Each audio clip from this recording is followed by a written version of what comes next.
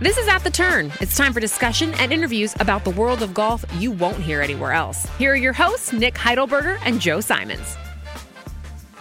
Hello. Welcome into another episode of At the Turn. Nick and Joe with you. We're here to solve the epidemic of slow play. Nick, are you prepared to lay out your case for how we're going to solve this problem in the game of golf? I've got some suggestions. I wouldn't say like I'm going to solve it, right? Because it's too much pressure. Right. I don't want all the negative haters coming at me. But I've got some suggestions. Okay, so we're starting the conversation. There's obviously a lot of conversation coming out of the Masters, Patrick Cantlay. There's a reappraisal of him and just basically everything going on in terms of slow play in the game of golf. Before we get to that, I have to remind you to please rate and review the podcast. Nick, I've made a decision off mic, which I've not talked to you about yet. People are still posting reviews with how many cuts Tiger Woods is going to make in 2023. So I think we're going to stick with that as the promotion. Let us know how many cuts Tiger is going to make in 2023. He's 2 for 2 so far. If you're correct, if you're close, if you enter a review with how many cuts Tiger is going to make, you have a chance to win a box of Piper golf balls. Joe, are you sure they're not just predicting how many greens I'm going to hit and they're just putting like 3 or 4 or 5 and you're like, this must be the number of cuts Tiger's going to make? And that's the number of greens Nick is going to hit. As complicated as that promotion is with Tiger making cuts and you don't have to get it right, I think the amount of greens and regulation that you hit combined over the course of 2 months was too complicated for the patrons to deal with. So please leave your review in Apple Podcasts with how many cuts Tiger Woods is going to make in 2023. But that takes us to an exciting segment on At the Turn. It's time for the Gurr Report. It's brought to you by T-Box Coffee. Use promo code TURN15 at checkout for incredible savings. Cold brew season is almost here. Stock up at T-Box Coffee using promo code TURN15 at checkout for great savings. Nick, you played golf today. How did it go? Did we add to the Gurrs? Well, I think we have to get caught up on the Gurrs from your trip out here. Yeah. So you know what? Before we do that, let me pause this segment real quick. How upset was your wife that I literally spent 3 nights in your house? We host a podcast together. I saw the space where you record, and we opted not to record a podcast in person while I was there because Lacey was confused, didn't really understand how that could happen, and I'm curious if your better half had any input on that. Well, ultimately, it came down to a decision of, do I go to 7 grocery stores and try to find a very specific candy order for Easter for an event that Ashley had planned in the coming hours? Or do I tell her that's unreasonable and sit down with you and record a podcast? And that is why we did not record a podcast. So I had to leave for Boston, Logan Airport in Boston halfway through this candy adventure. I never got the conclusion. Did you find the specific Easter candy that you needed to? No. I did not find the specific. I think I got some stuff that was close enough. Okay. So you're in the ballpark. So the request was for like a big bag of little bags of Swedish fish. That's right. And of something else. And the criteria was it had to be like individually wrapped packages or something. Like I couldn't just put like loose jelly beans. For some reason, that could be razor blades in there. Yeah, exactly. It was because of the razor blades.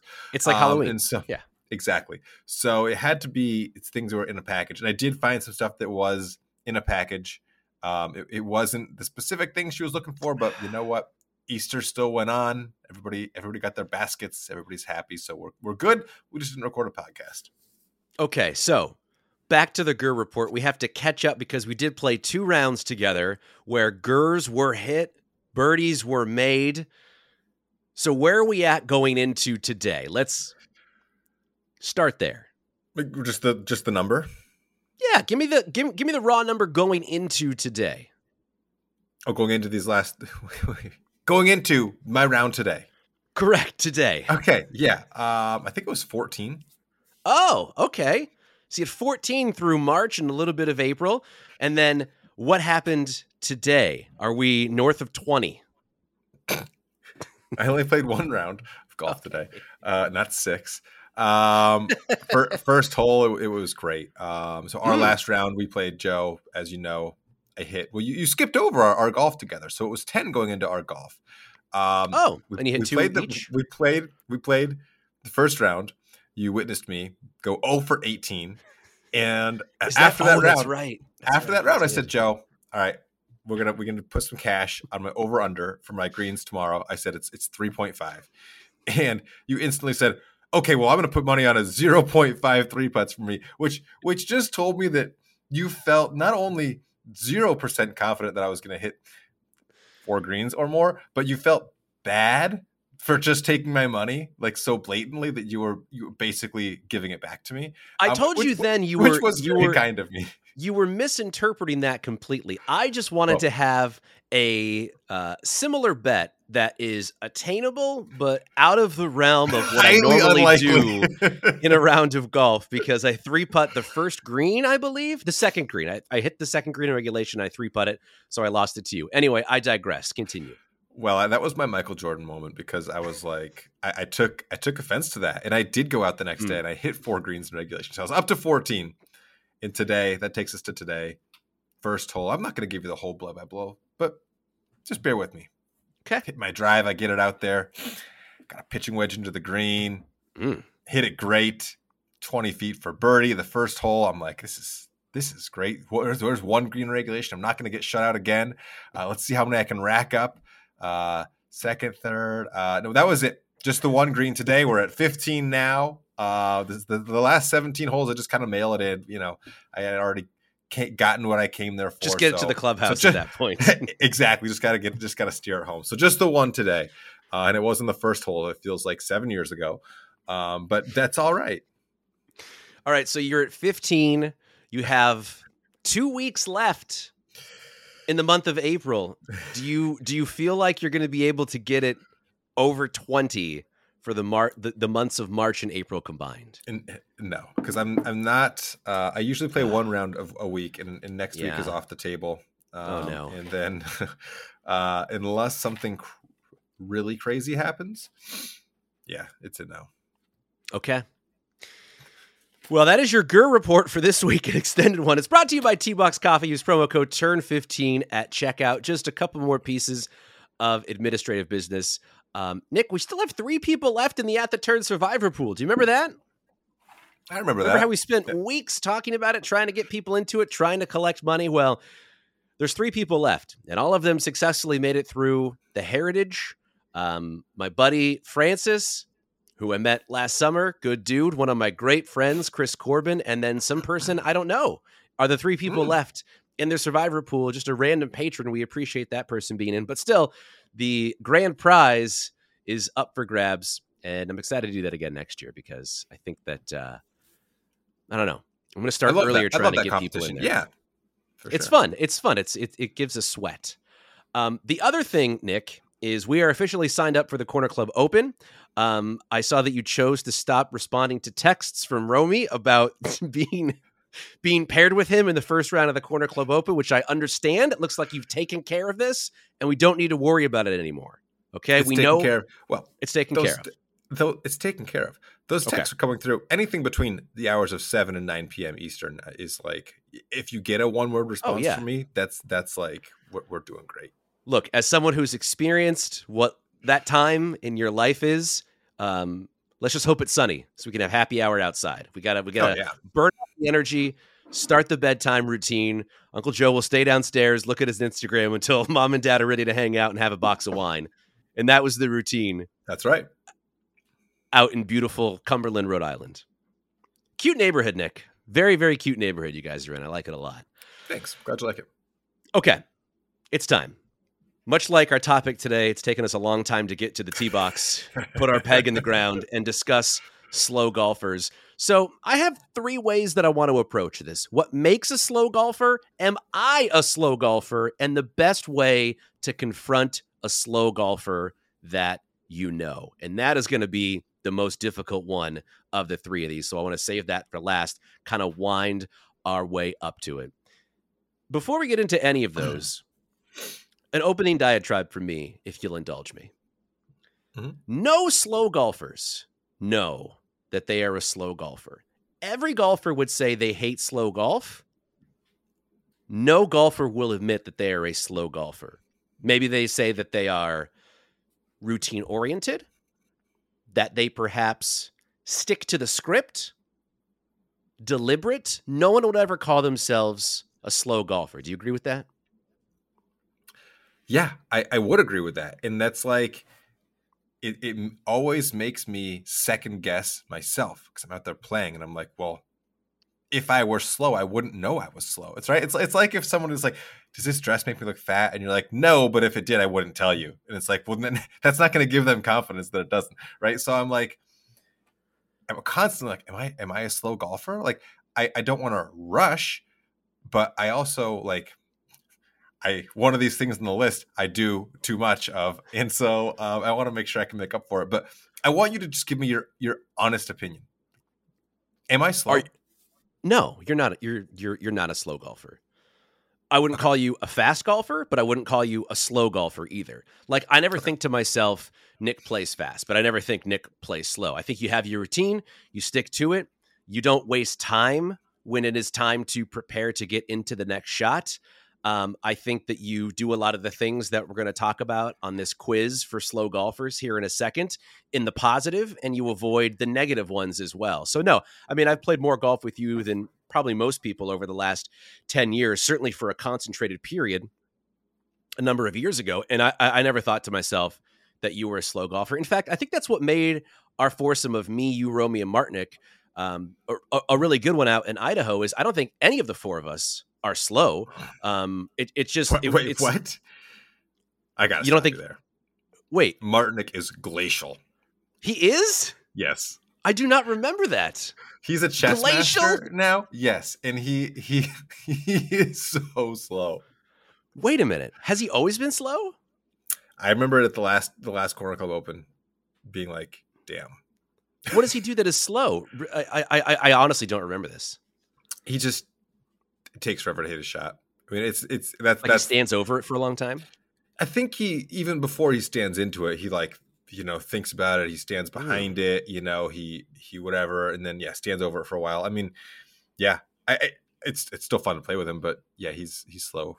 It's slow to hit his shot, which is one part of slow golf. Like there are other things that cause slow play that he doesn't do, but he takes a long time to hit a shot. That's so interesting because I think out of the I'll use our group again, the four of us, because we were a group, we were in Idaho together. I think he is the most field player out of the four of us. Like I think even more than me, he is a field player. Like he has his swing, he does his swing, and it's either on or it's off. Like I just think that's the way he plays. I don't think Martinick is a big like mid-round adjustment guy, which is why it surprises me that you characterize him as okay. Now I'm going to watch out for this at the Corner Club Open and report back. We can rehash it in late June, early July. Yeah, for sure. That sounds great. Let's start with the I'm a slow golfer. Well, I mean, it's arrogant of me not to ask. Am I a slow golfer? No, you're not. Am I a fast golfer?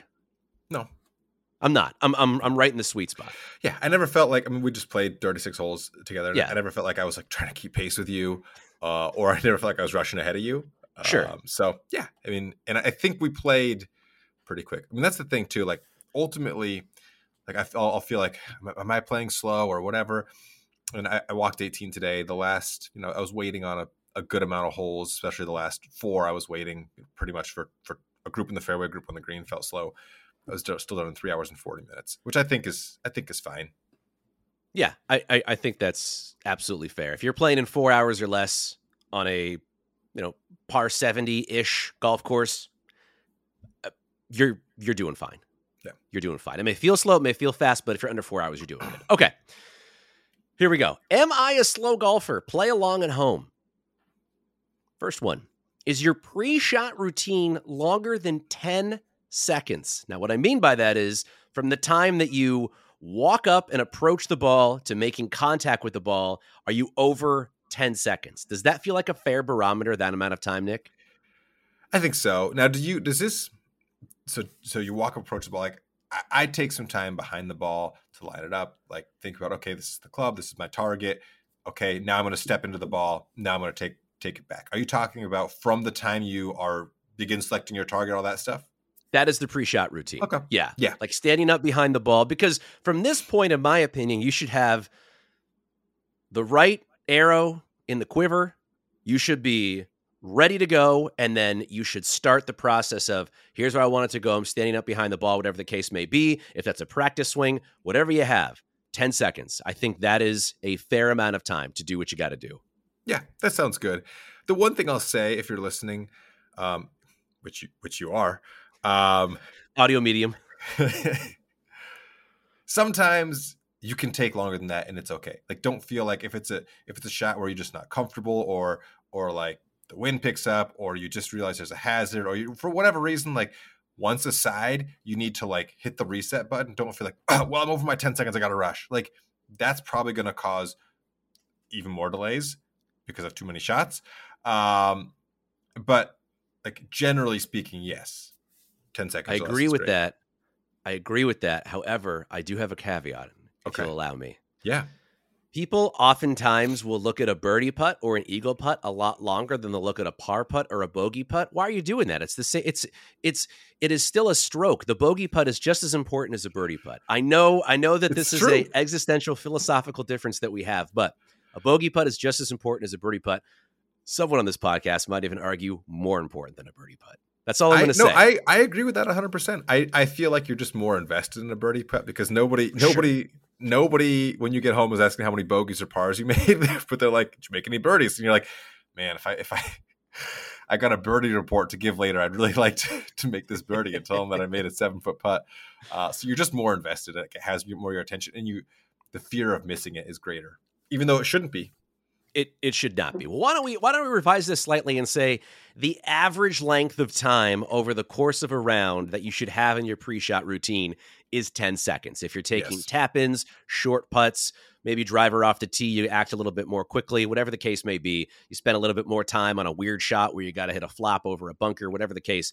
Average of 10 seconds. Fair? Yeah, exactly. Okay, we got there. But if you pull out your stopwatch, you're already going to be You've already failed. You've already failed. All right, the next one. Do you play ready golf when appropriate? I am shocked at how few people play ready golf the right way. Let me give an example. Let's say you're playing a medium-sized par 4, 350 yards. All four of you are in play about the same length out. Let's say you're all about, anywhere from 220 to 260 out. You're staggered a little bit, different parts of the fairway. If the first person is hitting their shot from 140 in, and you are the farthest up, and you are out of their line of sight, you should be at your ball. You should not be waiting behind everybody. Everyone should be at their ball unless the first person hitting is in the way, unless you are in the way of the first person hitting, right? So if you're off to the left, if you're in the middle and that person's off to the right, everyone should be at their ball, at least thinking about their shot. It shouldn't be a, let's all wait for this first person, then the second person, let's all wait for this person. You should at least be thinking about your club, thinking about where you are, starting to make moves before it is actually your turn. And that way, that 10-second aggregate will even out throughout the course of the round. Yeah, that's a huge way to save time on the course. I feel like most people do that. Like I'm the opposite. I feel like most people who I've been paired with in the last couple of years do a good job of playing ready golf. Like they don't get mad if I hit out of turn, if I'm just ready. Sometimes I'll be walking like 70 yards ahead of them. Yeah. Don't mind. Or vice versa. And it's great. It's great because like everyone's out there trying to get home and put dinner on the table for their family. So I think that the people I've played with have done a pretty good job of that. I think too many people interpret ready golf as on the tee box, someone being able to tee off who didn't make the lowest score in the previous hole. That is such a small they think their job is done. Yeah, that is such a small fractional aspect of ready golf. If someone is like, chipping across the green and really struggling and you have a 30-foot birdie putt, line it up and take a whack at it, baby. If you have 4 feet and you're the closest to the hole, but you're not in anyone else's line and people are still chipping, just go ahead and tap it in. I mean, take your time. Don't rush your shot, but if it's appropriate to go ahead and putt out and you finish, that's going to save everyone else time, and you can make up for someone who might be the slow golfer on that hole. Because let's face it, there's going to be a situation where everyone in the group, no matter how fast they play, is going to be the slow golfer by virtue of struggling in a hole. You have to look for their tee shot. They're making a triple, whatever the case may be. We've all been there, so help everyone else out. Yeah, it's perfect. Anything else on Ready Golf? No. All right, the third one then. Does it seem like to you, I want to go to my Jeff Foxworthy voice. You might play slow if. Do you think everyone in the group that you are in is playing fast? Does it feel like everyone's really playing fast and this pace is really weird? Guess what? You're playing too slow then. That's all that means. That's the best way to sum it up. It's so good. It's like, oh, if 3 other people are playing so quickly. No, it's not the 3. It's the 1. That sums it up. That's so good. If it feels like the group behind you is playing really fast, it's probably the same thing too. That's right. If everyone else on the golf course is playing fast, they're not playing fast. You're playing slow. Just really think about it. And look, this may feel judgy to certain people. And if you're feeling, if you're feeling judged right now by what I'm saying, you also might be a slow golfer. Okay. If these things sound really foreign and strange to you, you might be a slow golfer. And look, this isn't to make you feel bad. This isn't to ostracize you. This is just to positively change habits moving forward. We're just trying to, ultimately, the goal of this podcast is to grow the game. Nick, I think that was our mission when we started this, right? Grow the game. That's the only reason we're doing it. Yeah. It's the only reason we're doing it. Okay. The fourth one, small but important. When putting, do you put your bag or cart in the direction of the next tee box? Are you cheating towards the next hole when you're on the green? And if you don't know, ask. Someone's going to have local knowledge. If you can't figure it out, if there's a long distance between the green and the next tee box, just figure out where it is. Don't put your bag in front of the green. My God, nothing will piss people off more than when you put your bag right in front of the green before you start to try to putt out into the hole. Yeah.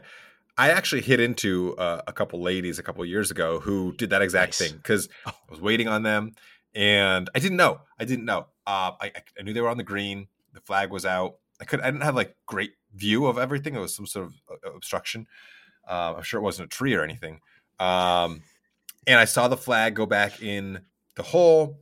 I waited another, minute or two, hit my shot. And it turned out they had parked their bags like, 10 yards short of the green, probably because that's where they chipped from. And then we're walking back past the green the other way. So I did hit into them and I was like, sorry. But really, I was like, you should be apologizing to me. Did they? No. Did you ever confront them or talk to them later on around? No. I just. Well, you're a class guy. You wouldn't do that. No. This is a sort of a sub point to this one. Don't figure out your scores on the green. You've got a perfectly open tee box to do that. There's no reason to pull out the abacus and the calculator and talk out who owes a skin, who got the sandy, who got the water ball. Figure that out on the tee box. If you're doing that on the green, you are doing it incorrectly. The last thing a golfer who's waiting in the fairway wants to see is the group on the green doing the air pointing to the spot where they hit every shot to try to count up if they made a double or a triple on that hole. You're exactly right. Move on, get off of that hole, do all your math, open your granola bar, drink your water, jot down the scores, hand over your dollars on the next tee box. Real quick tangent. This is something that I get shit for from my current foursome, is being able to know what score everyone has made on the hole before they tell me. I think it is bizarre that everyone is not able to do this. Nick, I swear to God, with you right now, even with how much Makers I drank on that golf course, I could tell you every single shot that I hit at Crystal Lake when we played, 9 days ago? Is that crazy to be able to recall that? I just assume every golfer is this way. Your own shots or everybody else's? I can recall my own shots from the round last week. I could probably do a lot of yours. But I'm talking about when you play the hole and you're keeping score, do you have a good idea of what everyone else is doing on that hole? Not really. No, I don't. And I will tell you this, Joe, not to burst your bubble, but please. You calculated 4 9s of mine and you calculated 3 of them wrong. So, let's not get a little too cocky there. Okay, interesting. So perhaps I'm able to do it, but incorrectly. Yeah, you do it and really quickly, but just not Really super quickly accurately. and really incorrectly. Okay, so that is that's something that I need to work on. Again, this is a judgment-free zone that we're in. I have to work on that. The slow players have to work on their slow play. Are you ready for the next one? Yeah. We're still on the green. If you're the first to hole out on the green, do you become Captain Flagstick? Now, what I mean by that is, I think we're at a point now where most people prefer the flag out, certainly on shorter putts. When you get inside 15 feet, I think that's sort of the standard again coming out of the pandemic. Once you're the first person to hole out, maybe even the second, depending on the rhythm, do you go to the flagstick and are you in charge of it? Are you the person that's going to put it back in the hole, you hold it, and let everyone know to prevent the final person from holing out from having to be the one that puts the flag back into the cup? What do you think of this one? It's so good. I have some work to do on this area too. I don't know if you noticed if I did this or not when we were playing, but I do know a specific time probably like 5 years ago now. I didn't do it. I was just oblivious, and I should have. I mean, I knew better, but I just wasn't like paying attention at the moment, and like I didn't do it. And I was playing with these two other randoms, and like one of them nodded to the other, like, oh, look, he did it again. And I was like, it was like the 17th hole. And I was like, I knew exactly in that moment, like, oh, I should have grabbed the flag stick and I didn't. So yeah, I've got some work to do there, but it's so good. It should just be second nature. You're the first to hold out. You go right for that flag stick. You hold it, you cherish it, and you judge everyone else's putts, and you put that thing back and you get to the next hole. Now that's interesting. Do you think that passive aggressive nod has led to a change in behavior? Because a little bit later, we're going to try to solve slow golfers and how we communicate this to them. Did that help? Was that a helpful tactic? Yeah, I mean, it stuck with me like all Sure. these years later. I'm not perfect because I couldn't tell you if I did it every time when we played or not at all, or just here and there. Like I feel like I know to do it, and I think I probably do. But again, I play most of my golf by myself, so like when you start throwing other people in the mix, like these like mannerisms and things, like sometimes they're just completely over my head. I'm just not aware that I'm doing them or not. No, that's fair. And this last one, Nick, is a good one. You added it. Do you want to take it? So where are you in relation to other groups? It kind of goes back to like, if everyone around you is playing fast, but they're not really playing fast. So if the group behind you is playing really fast and they're hitting into you all day, or if the group ahead of you was ahead of you for the first couple of holes and you haven't seen them in a half an hour or an hour or whatever, like you're playing too slow. And I was playing today and I was the first few holes I was behind a twosome, and so I was just kind of taking my time, which I kind of like. I kind of like it when there's a group there that's kind of setting the pace. I don't feel like I have to rush. So I was kind of taking my time, and then I noticed like after the fourth, fifth hole, they had, I wasn't up them anymore. Like, they had gotten some space. Then I'm on the sixth hole. I think I see them putting on the seventh green, which is a par 3. So I was hitting my approach into a par 5. They're putting on this par 3 already. Like, man, I must be really playing slow. So I'm like, all right, yeah, I got to pick it up. And I know I only hit one green today, but this par 5, I flushed a 5-iron in there, and it was on the fringe. It was like 2 feet from doubling my green regulation total. And I'm like, okay, that'll pick up the pace. And then I'm walking down, and I see them walking off the green. And the people putting on the par 3 was a completely different group. I was just in my head. There was 2 groups in between. I was just completely in my head about playing slow. I wasn't playing slow at all. Now I was hitting into this father and son, which I came over. So I wasn't really playing slow, but I was in my head about playing slow. But I walked over to the next tee box because the son was probably in high school. And I just said, hey, guys, I'm really sorry I hit into you. I thought I had a hallucination that you were putting on this green already and that I was playing slow, and I'm really sorry. And they were like totally cool with it. But yeah, so just be aware of where the groups around you are. And if the group ahead of you if there's an entire hole, you're playing too slow. Spatial awareness is important on the golf course. It's important in life. You just got to know where you are in relation to other people. Just be aware of your surroundings. There's a lot going on a golf course. Just keep your head on the swivel. Smell the roses. Lee Trevino says this all the time. It's good to be focused on your shot when it's your time to hit, but smell the roses, see what's going on around you, and make haste when it's time to act. Well, that was our slow golfer quiz. If you were disagreeing with all of those, you might need to take a long look in the mirror because you might be a slow golfer. I think we covered a lot of what makes a slow golfer, Nick, but I think a few of these that we had on the list still apply. I want to start at the bottom because you added this one and it's hilarious. Can you say real quickly, what do you think makes a slow golfer? Too many shots. Too many shots. Look, not all bad golfers are slow, and you can shoot a fast 102. It yes. can be done. But the more shots that you hit, the longer it takes. And I say this to say, like, yes, that is true. But also, like, if you feel like you're rushing and you're guaranteed to not hit a good shot, like over the course of 18 holes, you could probably take a little bit more time and hit fewer shots and save time overall. Not to say you should have a very slow routine, but like take your time so you feel like you're going to hit a good shot. Because too many shots is not any better than like fewer, slower shots.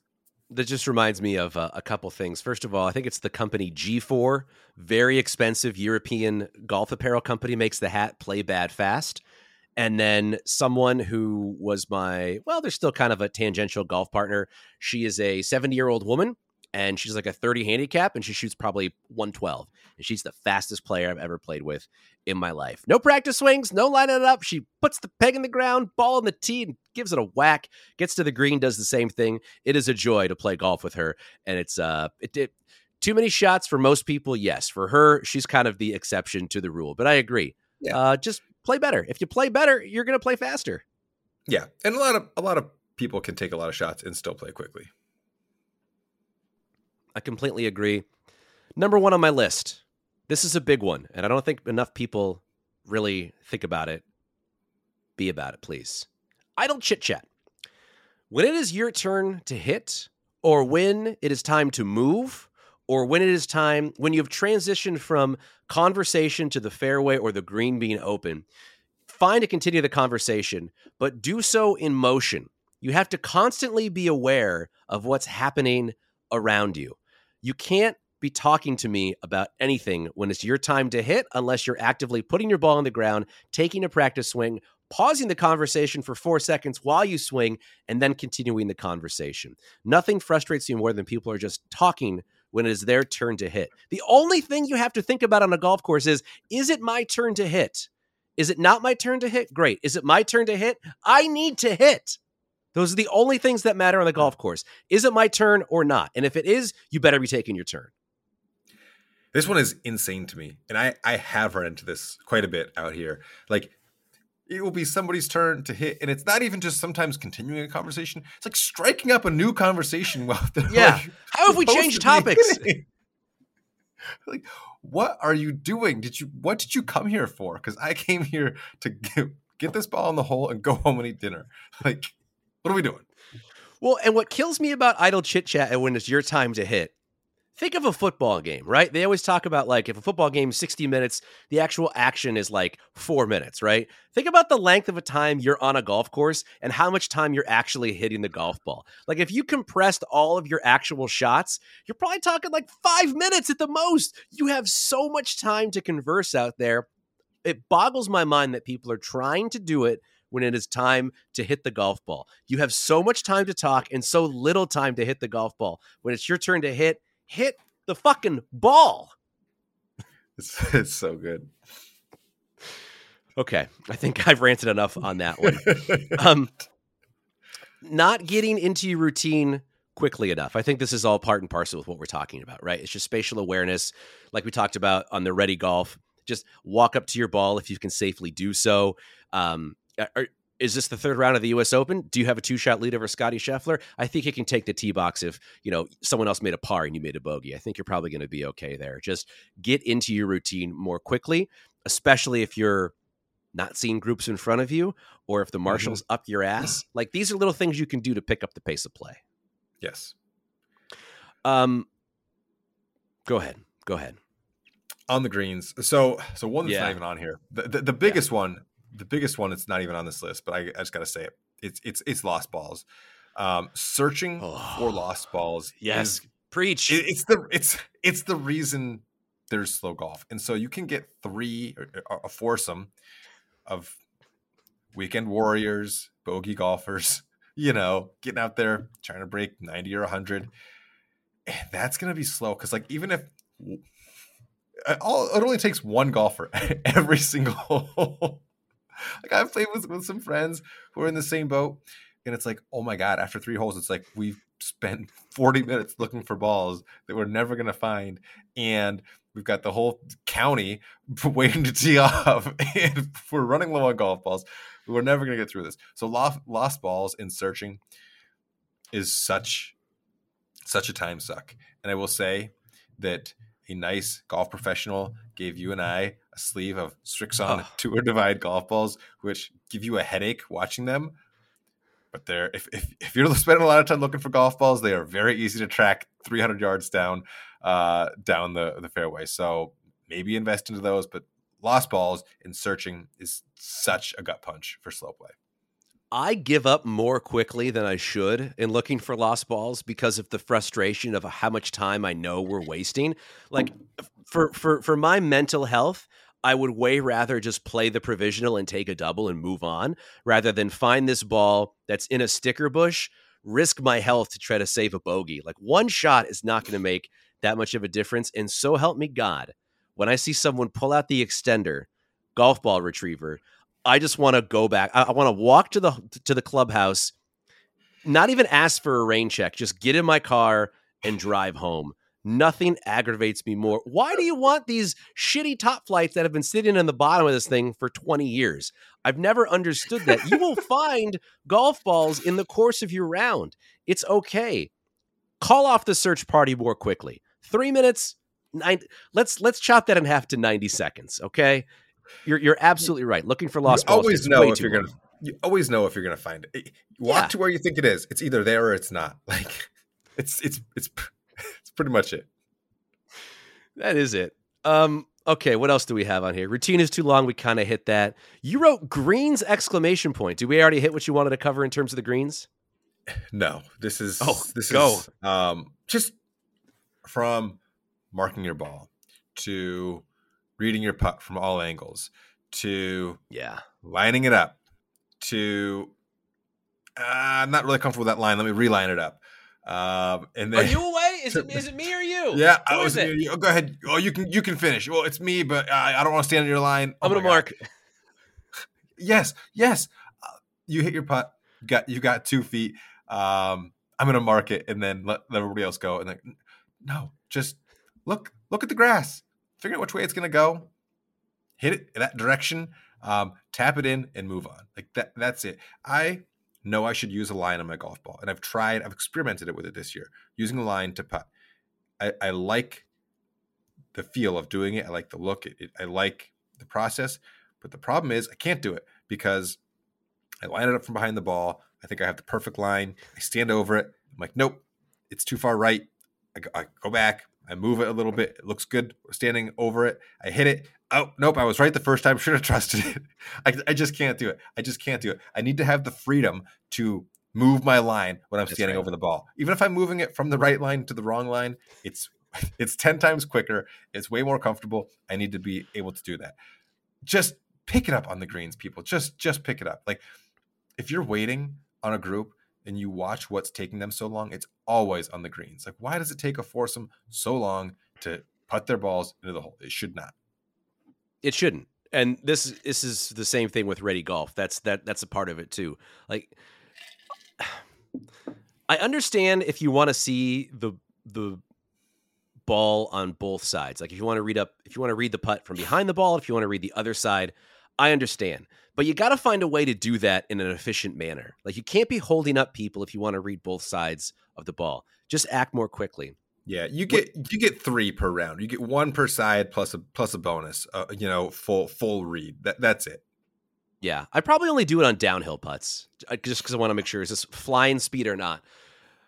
I'll say this before we move on to how we actually confront slow golfers, which is the important part of this podcast. Dustin Johnson said it well. I saw an old clip of him that was reposted, I think, by Scratch this week because of slow play and Patrick Cantlay stuff. He said, Dustin Johnson, why do you play so fast? And he kind of shrugged and he said, well, there's two outcomes for every golf shot. You're either going to hit it good or hit it bad, so why take a long time thinking about it? Yeah, that's great. That's great. So true. It's so true. Two outcomes, good or bad. Quit thinking about it for so long. Nick, I have been racking my brain trying to think of a good way to do this. If you have a slow golfer in your life, how do you start the conversation of letting them know they're a slow golfer for the purpose of hoping that they change their wicked ways? Have you thought about this at all? Do you have? I have a couple ideas, and maybe we can land the plane as this conversation evolves. I have no idea. I mean, if I was playing with a group that I felt was just slow, I think non-verbally, like I think walking 50 yards ahead of them pretty much sends the tone. See, no, well, there were some clips. I don't know if you saw the clips of Victor Hovland. He was like, it was the 13 green specifically on Sunday. Pat Cantlay was walking up like he's like 100 yards back. He just hit his third shot, and Vic is already chipping his third, like while Patrick is like 80 yards away. So Victor Hovland tried to do that, and I think that goes back to the original point of slow golfers don't know they're slow. There has been a media blitz on Patrick Cantlay saying that he is a slow golfer. He still does not think he is a slow golfer. There's no way that he does. So the key is to impress upon them in a very upfront way that they are a slow golfer. Now, I'm trying to take the tact of this is someone that you know well that is a slow golfer. I think you have to go about it in a non-confrontational but blunt way. I would never do it on the golf course while it is happening. I think perhaps after the round, trying to bring it up in an organic way. Like, man, that took a long time out there today, didn't it? And kind of seeing how they respond and kind of getting their feeling them out. Like to see if they think it was slow too.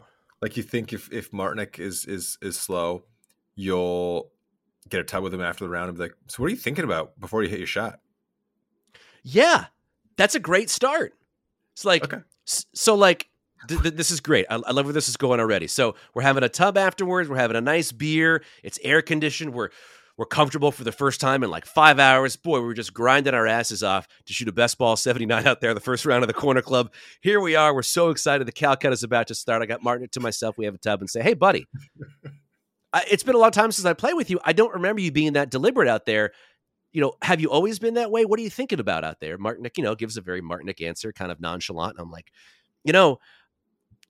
I don't want to like sit here and accuse you of being like a very slow player, but I just don't remember it taking that long with you. Do you feel like you play slow? It kind of direct it back to them. But then it gets to the problem of people don't know they're a slow golfer. So like, I don't know of a way to do this that's not incredibly confrontational that also gets through to this person, Yeah, I think that's the problem is you can say like, man, that was a slow round. And they'd be like, oh yeah, those guys ahead of us. Like right. Cantlay was like, yeah, we were waiting on 18. So like, that must mean that we played fine. Like, I don't know. Is that true? Like if you're slow, but you catch the group ahead of you, like on the last hole, like, does that right the wrong? I don't know. And it's very true because you can't really beat around the bush and change somebody's perception of their speed of play. Right. You have to make them give them some sort of strong feeling. Like when that one guy head nodded and looked over at the flagstick and looked at his buddy, I was like, damn, that hurts. Like I really dropped the ball. Like I really did something wrong. Like it was a strong emotional connection to that memory. And now I remember it. So you can't just be like too casual because they'll just be like, they'll just blow it off and never think about it again. Well, I just thought of, and I mean this in a good way, the most confrontational person in my life. If the announcer of this show, Lacey Evans, had to deal with a slow golfer, I think she would just literally just say, why do you play so slow? And just be like completely direct about it. Like it wouldn't be rude. It wouldn't be condescending. It'd just be like, well, why do you play so slow? Yeah. Why don't you play faster? Yeah. Why don't you play faster? And then maybe you get into a real conversation and maybe we should stop being so cowardly. I'm saying myself mostly and just say, hey, why do you play so slow? And they say, well, I'm not slow. And be like, well, You are slow. Everyone knows you're slow. We've been talking about it for years. Finally, I have the courage to say to you right now, after the first round of the Corner Club Open, Martinick, you are a slow golfer. And just see what they say. Yeah, that could be it. Poor Martinick. I mean, maybe I'm just misremembering. Maybe he's... I don't think Martinick is slow. We're just using him as the example. Yeah. And maybe this is the opportunity. If we play the first round with Martinick and he is dreadfully slow, maybe we put this to the test. Maybe we need to start being the solution, Nick. We're not the problem, but we can be the solution here. You know what? The reason it's hard to find a problem or to find a solution is because it's like sitting in traffic, where like everybody around you is probably not the problem. The problem could be like they've done research, and one golfer like out early in the whatever, if they're slow, it's going to slow down the entire day and round. So if you just get one person out there who's oblivious or losing a lot of balls, or one group who is like I described earlier, where 3/4 of the time each of them might be making par and bogey, but if every hole one player is constantly searching for a ball, that's going to slow everything down. It could be 10 holes ahead of you.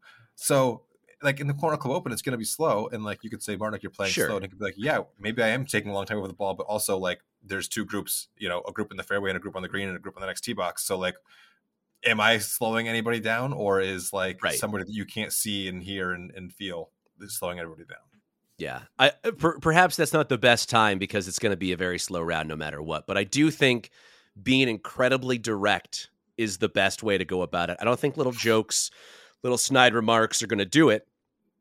You have to be incredibly direct, look the person in the eye, be convicted in what you're thinking. I know you're not a Seinfeld guy, right? No.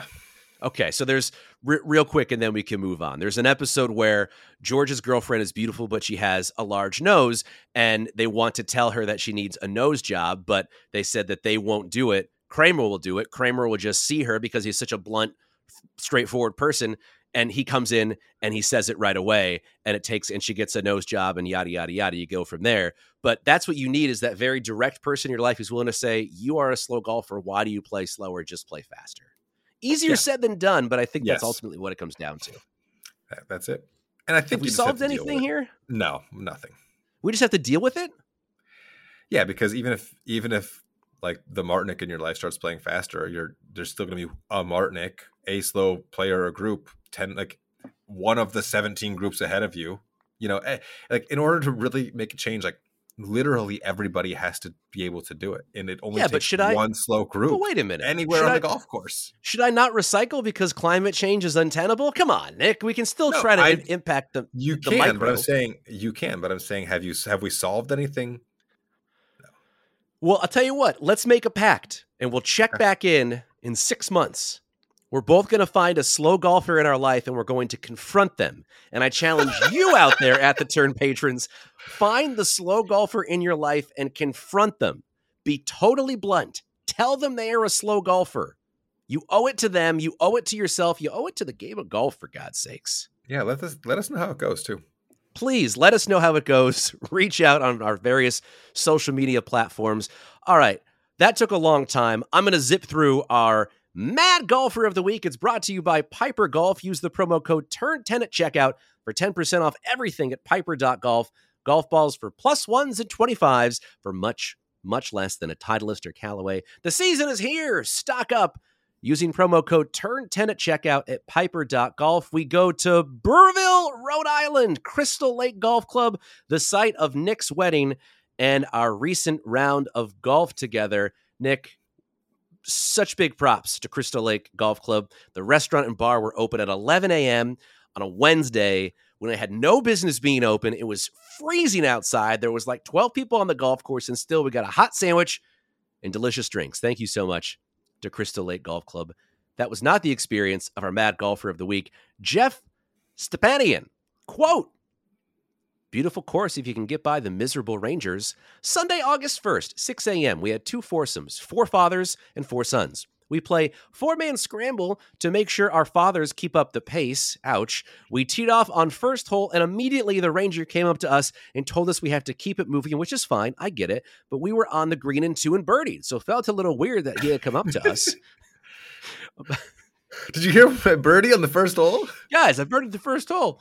About 7 holes later, a different ranger pulls his cart up to my group in fairway as we were about to hit and just watches us. Not a very comforting feeling. After we hit, he tells us if he catches us playing a scramble again, we're getting thrown out. Was very, very rude, as if we did something wrong. We play every Sunday at different courses, and we know golf etiquette. He was very rude while telling us we couldn't play a scramble and didn't explain why. There was no one behind us in sight. We play very fast while playing a scramble. Less swings, less divot time. I'm not sure what his problem was, but we had a bad experience and a frustrating round. We all paid. We all bought gear at Pro Shop. We all bought food, and we regret it. Hey, guys, this round sucked. Do you want to get a hat so we can remember it? We will be putting this experience out there so others don't have to go through this uncomfortable round. The man at the Pro Shop was super friendly, along with the woman at the food stand. 73 and 75 is what the two teams shot, by the way. I just feel like Jeff wants to let us know what a good golfer he is. That would be surprising if they were playing a scramble and the Ranger had an issue with it. If you're playing a scramble for pace to play reasons, like actually the first like golf experience I had was like at a clinic. Like when I was a beginner, and the pro was like, if you suck, just play a scramble and pick up the pace and hit shots and don't worry about finding them. That seems like a good idea.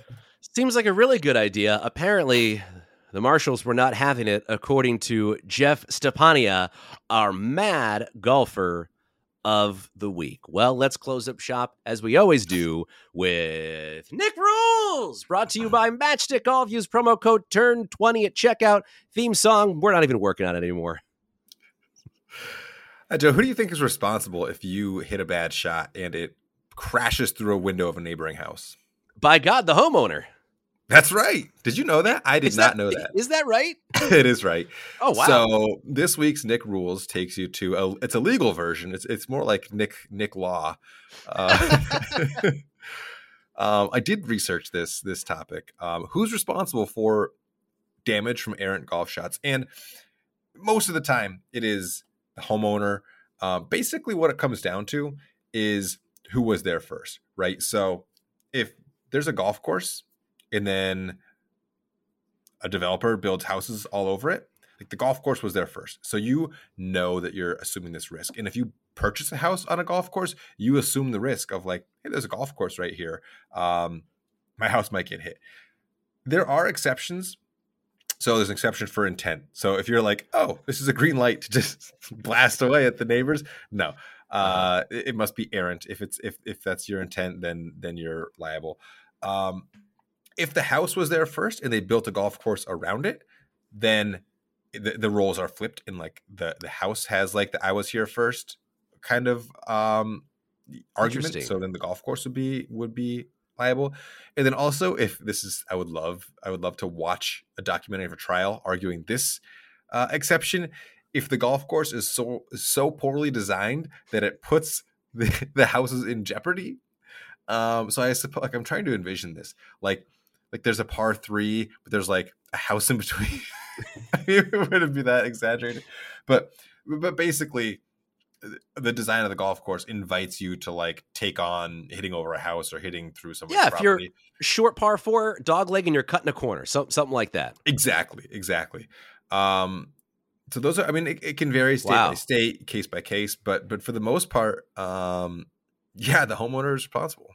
So the homeowner is responsible, but I have to assume, and I'm sorry if you didn't do this research, it sounds like it was mostly homes, but like if I hit a car on an adjacent road, that's on me, I'm pretty sure, because the car is just traveling on a street. No, they if they're driving on a road adjacent to a golf course, it's the same thing.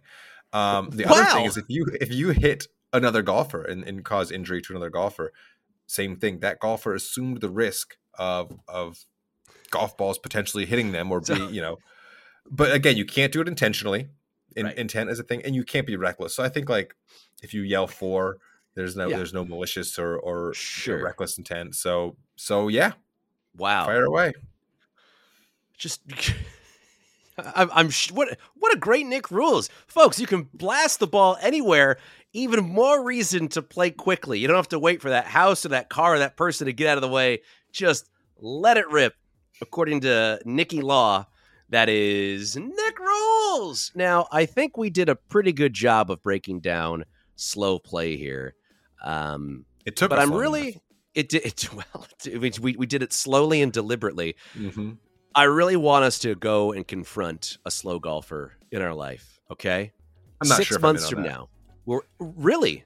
Yeah, I mean, maybe we'll see, but I'm not committed to that. You're not committed to that. Now, why It's a not? good idea. I don't know. I'm not a super confrontational person, and I don't play a lot of golf with other people. So Sure. I'm just more like, I'll deal with it. Okay. We'll see. I am going to confront. You are going to do it. I'm going to confront a golfer in the next 6 months, and I challenge you to as well.